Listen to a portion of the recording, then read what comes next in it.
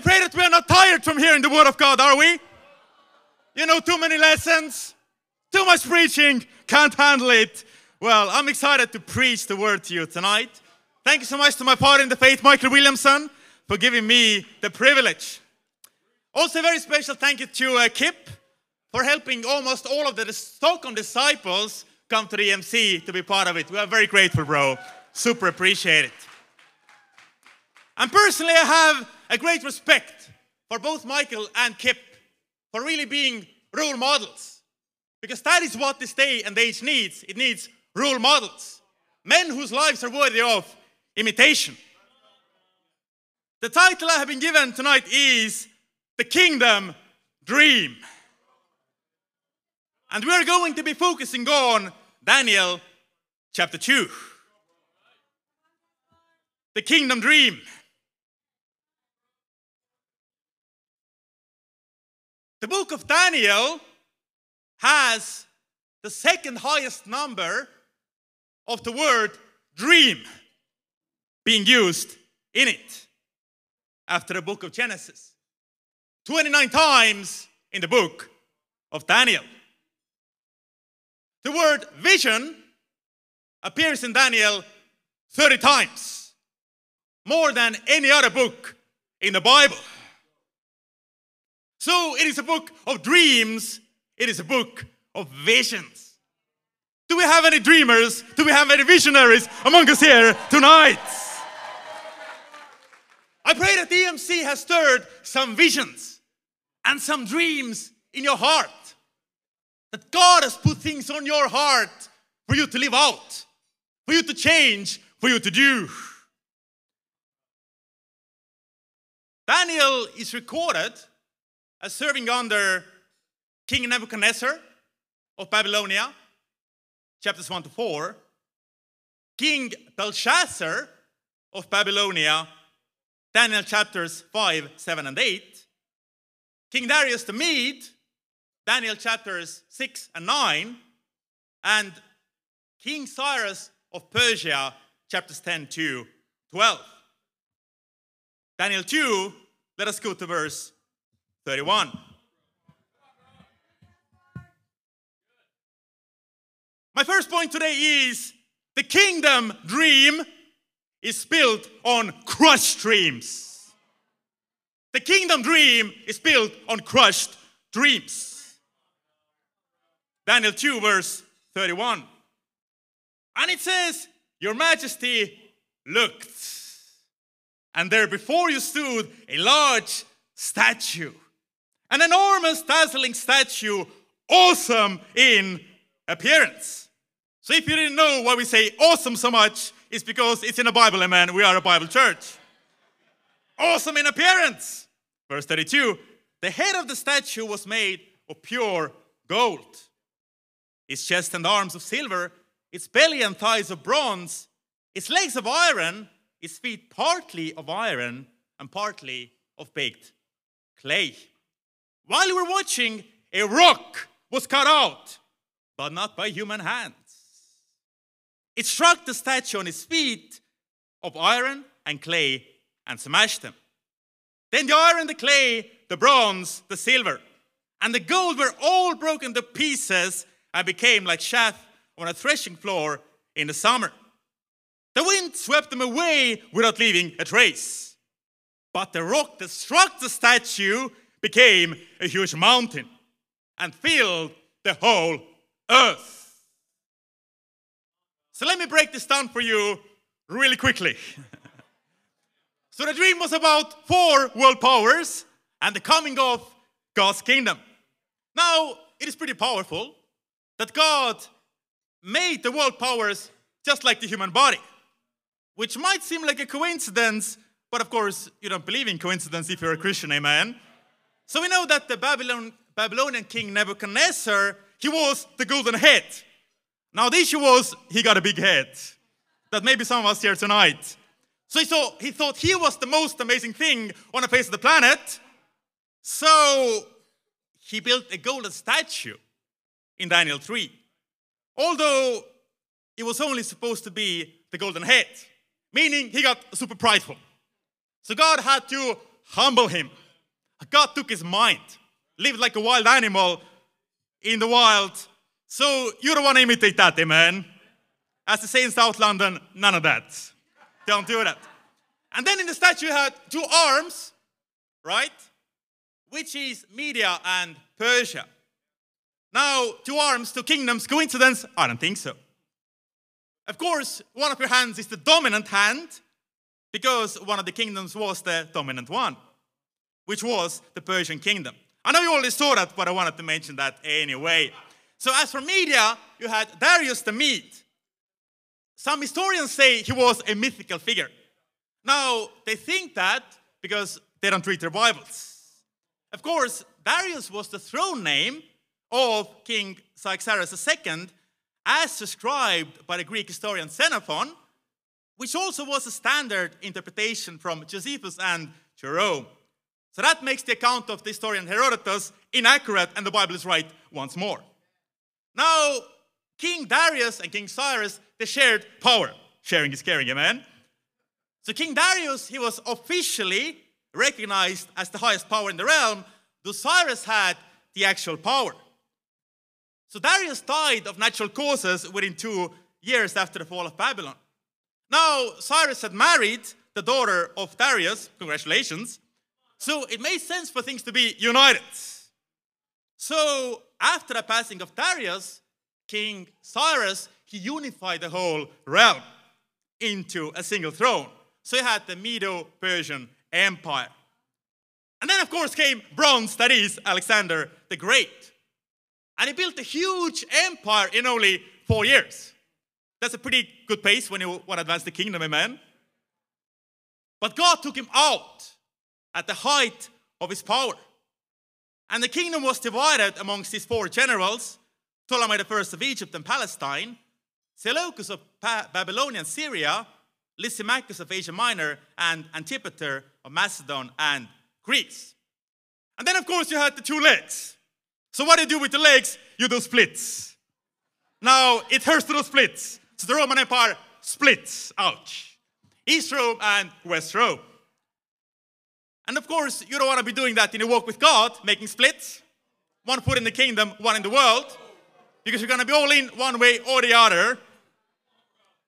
And then, of course, the Rock came. Now, there wasn't Dwayne Johnson, the Rock. It was Christ, the Rock. So he came, boom. Destroyed the whole statue, set up his eternal kingdom that will fill the whole earth and will never be destroyed. This was the dream. It was an awesome dream. So really, what is the kingdom dream? It is that the kingdom of God, it will come. And it will fill the whole earth.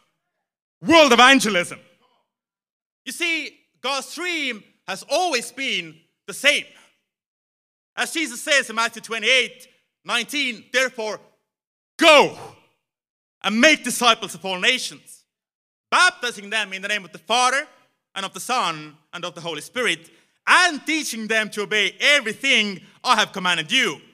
And surely I am with you always to the very end of the age. So what is the kingdom dream about? It is about world evangelism. So tonight, are you dreaming the kingdom dream? Are you dreaming about world evangelism? Is this your dream? Not anybody else's dream, but your personal dream, your personal calling from Jesus Christ. We as a Stockholm mission team, we are dreaming the kingdom dream. And we are excited to take the gospel to Northern Europe. The logo for our Stockholm ICC is a Viking ship. Now, what are Vikings known for? Plundering. You may not have thought it's a Christian concept. Christians, are we going to be plundering? Well, of course, you have in the Old Testament, they plundered the Egyptians to get the riches into the kingdom. But even more importantly, in the New Testament, it says that we are to plunder the strong man's house. Now, who is the strong man? That is Satan. And we go into his house and we take out his possessions, which are people's souls. Every single baptism is a miracle of God because we robbed the souls from Satan. We are there to plunder Satan's kingdom. And for the Vikings, really, it was a matter of prestige to be able to go to faraway lands. Sometimes to trade, sometimes to plunder, sometimes both, sometimes to establish settlements.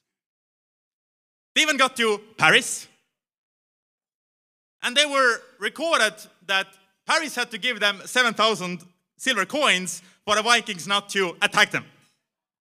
So they had an interesting situation in Paris. They even found some Arabic coins amongst the loot. That shows how far the Vikings reached. They sailed as far as the Black Sea. They went into the rivers towards Russia. They got to Kiev. They made it all the way to Iceland, to Greenland, and even to America. And they would acquire items that others would not have, and that's where the prestige comes from. Because those things were special. They were unique. And I pray that tonight you see it as prestige to reach the faraway lands, to take the gospel to the very ends of the earth. Why did they do it? Because they had a dream of a better life. And they were willing to leave behind everything, leave behind the safety, their homes, to make the dreams into a reality. You know, our chant for the Stockholm Mission Team is bold, not cold. Bold, not cold. Bold, not cold. Bold, not cold. Amen. That is our chant. Because you don't want cold commitment. You don't want cold fellowship. You don't want cold preaching. You don't want a cold bedroom if you're married. And the married say, so Sweden is cold, but we cannot be cold. We got to be bold. To build a bold church. To build a church that goes against the culture, a countercultural church in Sweden and all of Scandinavia.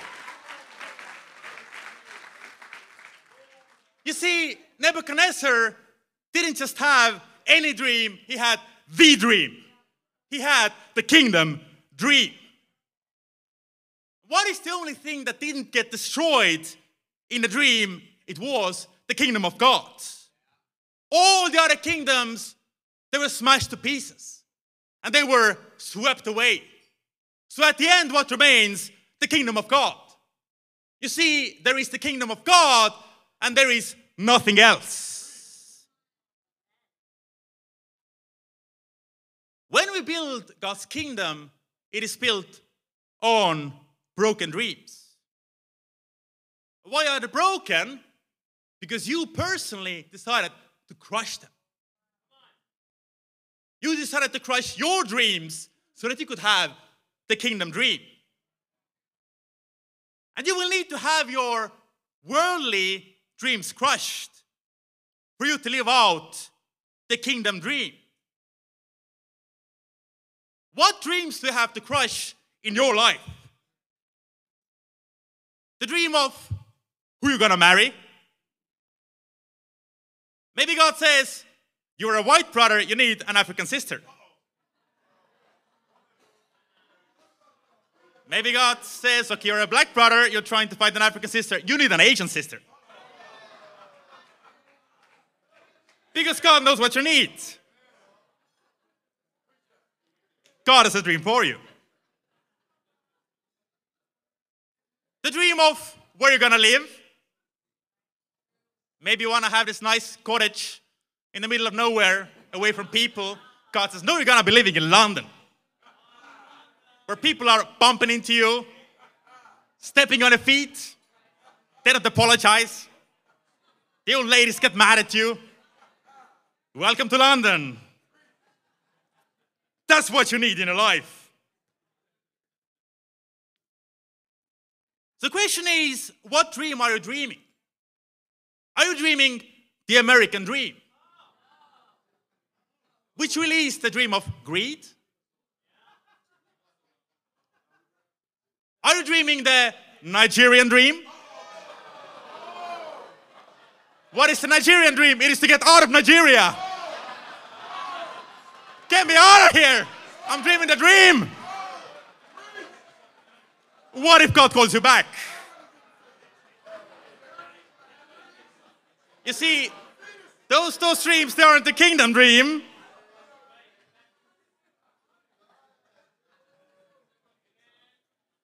I put before you, we have a millennial mindset when it comes to dreams. Because we are so used to democracy. We don't really understand a kingdom. We don't understand what it means to have a supreme authority over us. What do I want to do in life? Who told you that? Who told you that you get to choose what you want to do in life? That's millennial thinking. God knows what you're going to do in life. What you're going to do in life is what King Jesus wants you to do in life. It is not the democracy of God, it is the kingdom of God.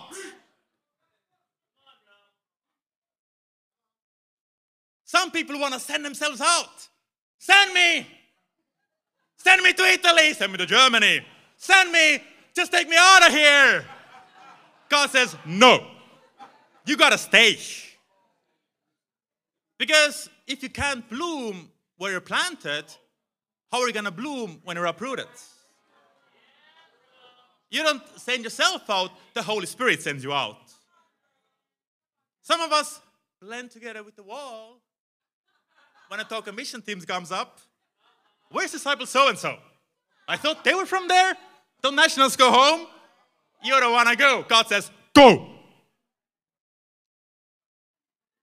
Some of us have outstayed our visit in London. So when King Nebuchadnezzar heard about the dream, he was super inspired to learn more about God, right? Wrong. Daniel chapter 3.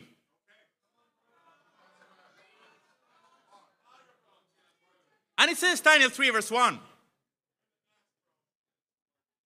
King Nebuchadnezzar made an image of gold, 60 cubits high and 60 cubits wide, and set it up on the plain of Dura in the province of Babylon. The Hebrew word that is being used here means idolatrous figure. And that is actually the same word that is being used for statue in Daniel 2. So he sets up this huge statue, 27 meters high. That's 90 feet if you're metrically challenged, amen? And he thought, I am the head of gold, so why not make the whole thing gold? Why not make it all about me? You see, he had the kingdom dream, but he made it about himself. Have you made the kingdom dream to be about you? This isn't about you. It's not about me, it's not about you. It's about the kingdom of God. And the kingdom filling the whole earth. So what is standing between you and you filling the whole earth with the gospel of Christ? You. You are standing in your own way. Check out Matthew 21. Matthew 21.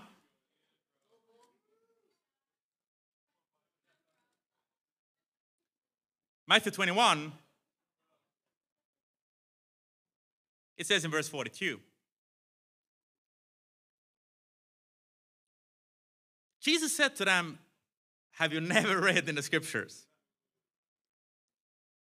The stone, recognize that, the builders rejected, has become the cornerstone. The Lord has done this, and it is marvelous in our eyes. Therefore I tell you that the kingdom of God will be taken away from you and given to a people who will produce its fruits. Anyone who falls on a stone will be broken to pieces. Anyone on whom it falls will be crushed. So both the word for stone here in Matthew 21 and the word in Daniel 2, the rock, the struck, the statue, they're used in the Bible as stones for building. one and the same thing. And Jesus is saying that if you fall on a stone, you will be broken to pieces. But anyone on whom it falls will be crushed.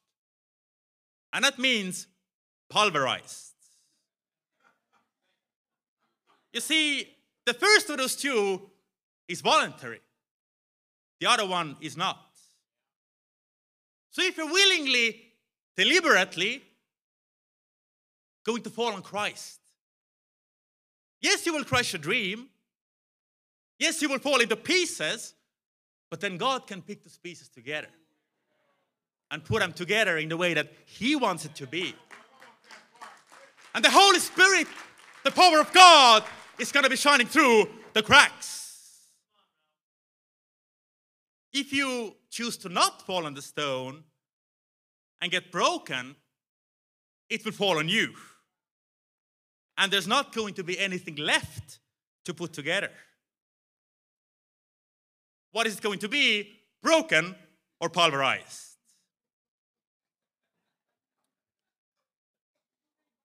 I'm so proud of the individuals who have chosen to crush their dreams for the kingdom dream. I think of the Harts, Michael and Maria Hart, because they gave up their lives in Curacao, a very comfortable life. They actually had housemates, okay? Doing the cleaning, doing everything for them. So they left all of that behind to come to Paradise, London. I think of our sister Val, who came here to London. And she goes, I don't care about the 6-figure job. I want to serve as an intern in the church because I have a dream. And she actually wants to go to Spain or wherever God wants to send her to serve God there. That is an amazing example. I think of Michael and Michelle. And of course, they sold their house, sold their cars to raise funds to come from the US to plant the church in London, England. And it had always been Michael's dream to have his own house. So he crushed his dream to live out the kingdom dream.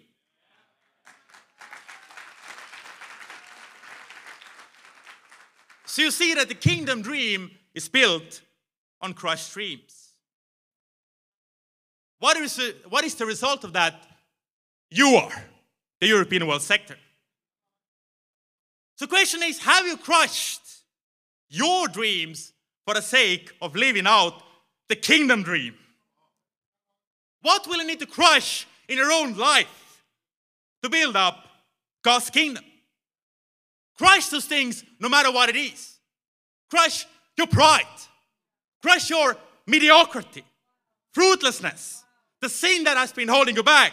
Because when you do, you can embrace the kingdom dream.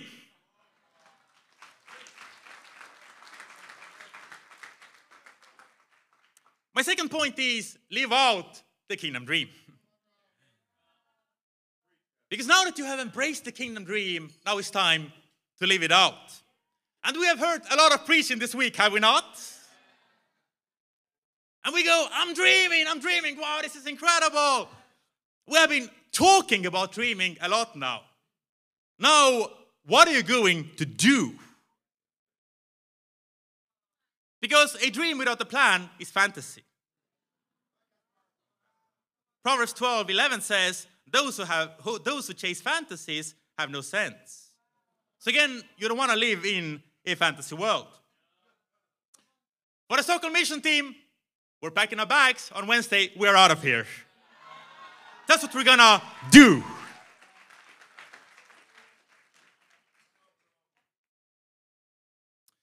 Just to share my journey here, I consider myself one of the weakest people to become a disciple.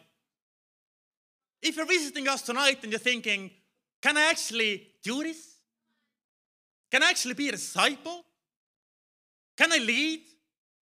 Can I do this? You definitely can. For me, I was bullied in secondary school. I gave into depression, thought about suicide. I was so insecure I wouldn't even have come to a Bible study on my own. I was drunk when my friend invited me to study the Bible. And when he mentioned Christianity to me, I laughed. I was living in deep sin, addicted to pornography and masturbation, involving women, men, animals, very warped things. And I was a complete pagan. I only stepped into a church building a few times in my life and not for God. So when I came to the Bible studies, they thought my friend was the open one and I was the negative one holding my friend back. But through the mercy of God, I became a disciple. And I was baptized into a remnant group of 7 disciples. So really it wasn't so much about the church, but I wanted to have a relationship with God. The point being, if I could become a disciple, you can become a disciple. You can do it. And then after I had become a disciple, I wasn't the guy you would look at and say, wow, this guy is gonna be ministry. I mean, I used to have long hair. I had my leather pants, cowboy boots. I had a billiards cue on one shoulder, guitar case on the other, ready to play and play some more. But they went, well, we don't really have anybody, so we gotta work with what we have, man.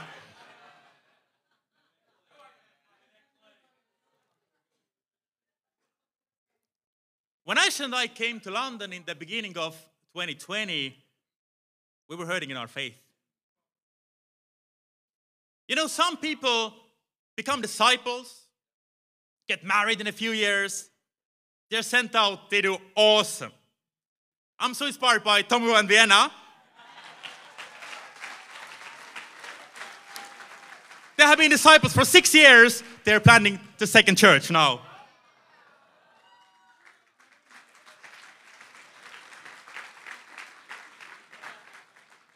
Not me, though. Because I've been around for 15 years almost.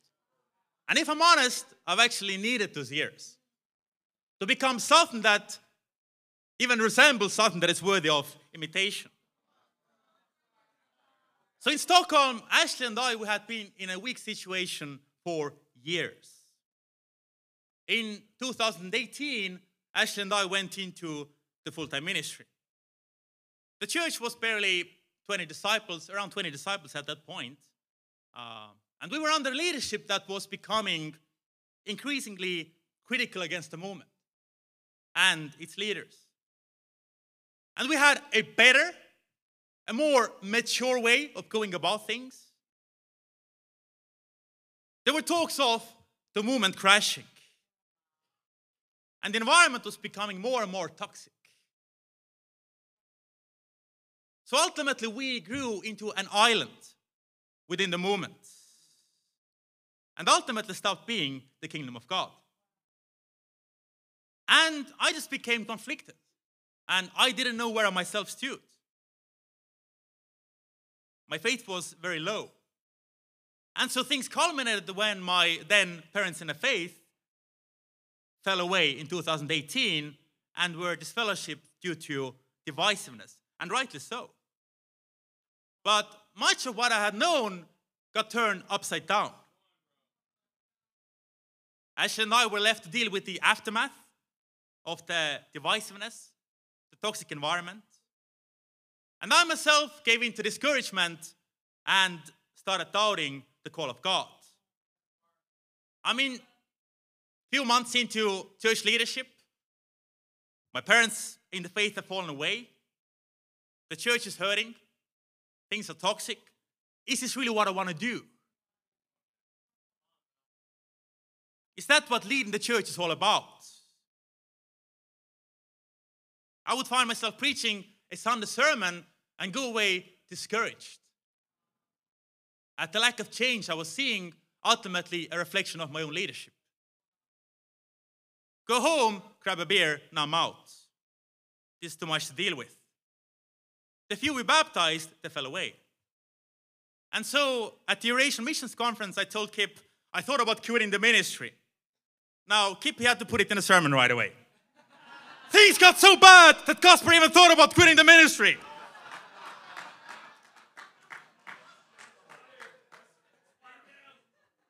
And Kip, he preached about the clouds coming, which is thousands upon thousands disciples from Stockholm.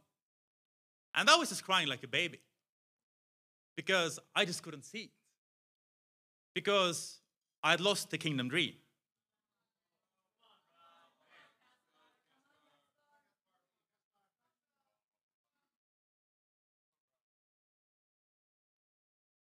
So after that, we came under skillful leadership of Michael and Michelle.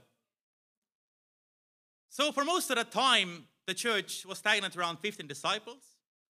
And I remember Kip coming and asking in Moscow, so have you considered going to London for a while? I really had not considered that. Sometime later, Kip was going through Stockholm to Helsinki. So how would you feel about going to London? But by that point, I started seeing the need more so. And then, of course, Michael and Michelle came to Stockholm, and the decision was made for us to move. And really, the time in London has been the best time in my discipleship.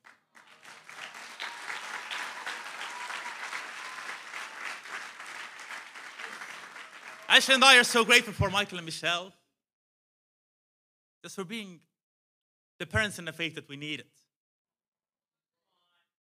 I never knew I needed an African-American dad and an Asian mom, amen?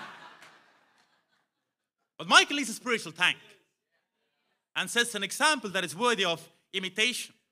And I'm super grateful, Michael. You believed in me when I didn't believe in myself. And you saw greatness in me that I just couldn't see. You persevered with me when I didn't deserve it. So I'm behind your heart and soul. I'll take a bullet for you, bro.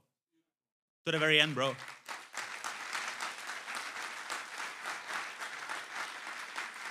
Now Michelle, she's mom.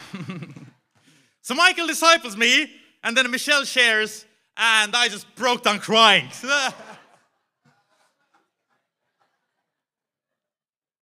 After one or two sentences. Just dig through all of the layers and calluses in my heart. And Ash and I, we just want to lift up your arms as we evangelize Europe in our lifetime. So God has used them to help us get back to health, to nurture us back to faith, and for us to become dreamers again. I got nicknames in London. After a staff, we talked about marriage and said, like in a marriage, you gotta be like Casanova. And then they said, Casper Nova. And all the brothers were just hysterically laughing at me. Now, I wasn't laughing. I was ticked off. And then later on, I'm like, why am I so ticked off? That's who I should be in the context of my marriage, amen? And we have this principle that what happens in Lion's Den stays at Lion's Den. But it didn't, it leaked out. So we have been able to grow in our marriage, amen. My second nickname was Casparton. I'm like, yeah, that's a manly name, that's a lot better. But really the biggest lesson has been just walking with God. Because I was appointed evangelist in Moscow 2007. I became an evangelist in London 2020 to 2022. I'm so grateful for my wife, Ashley. Isn't she beautiful? She's my better half. She complements my dull sides. She's a smart one in the family, amen. And we get to dream again. We want to take the gospel back to Sweden. We want to take the gospel back to Scandinavia. We want to take the gospel back to the Baltics.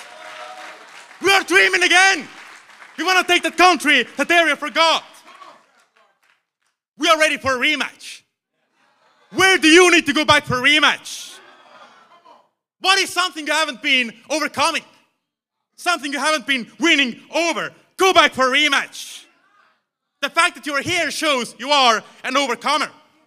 Where many have given up, you haven't. You are still here, and God still has a plan for you. I'm grateful for the South region.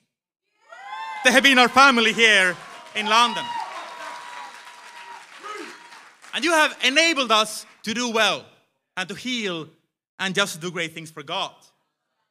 And I'm proud for the South for sending out most mission teams in the London church, amen? And you will do even greater things under Dom and Rachel.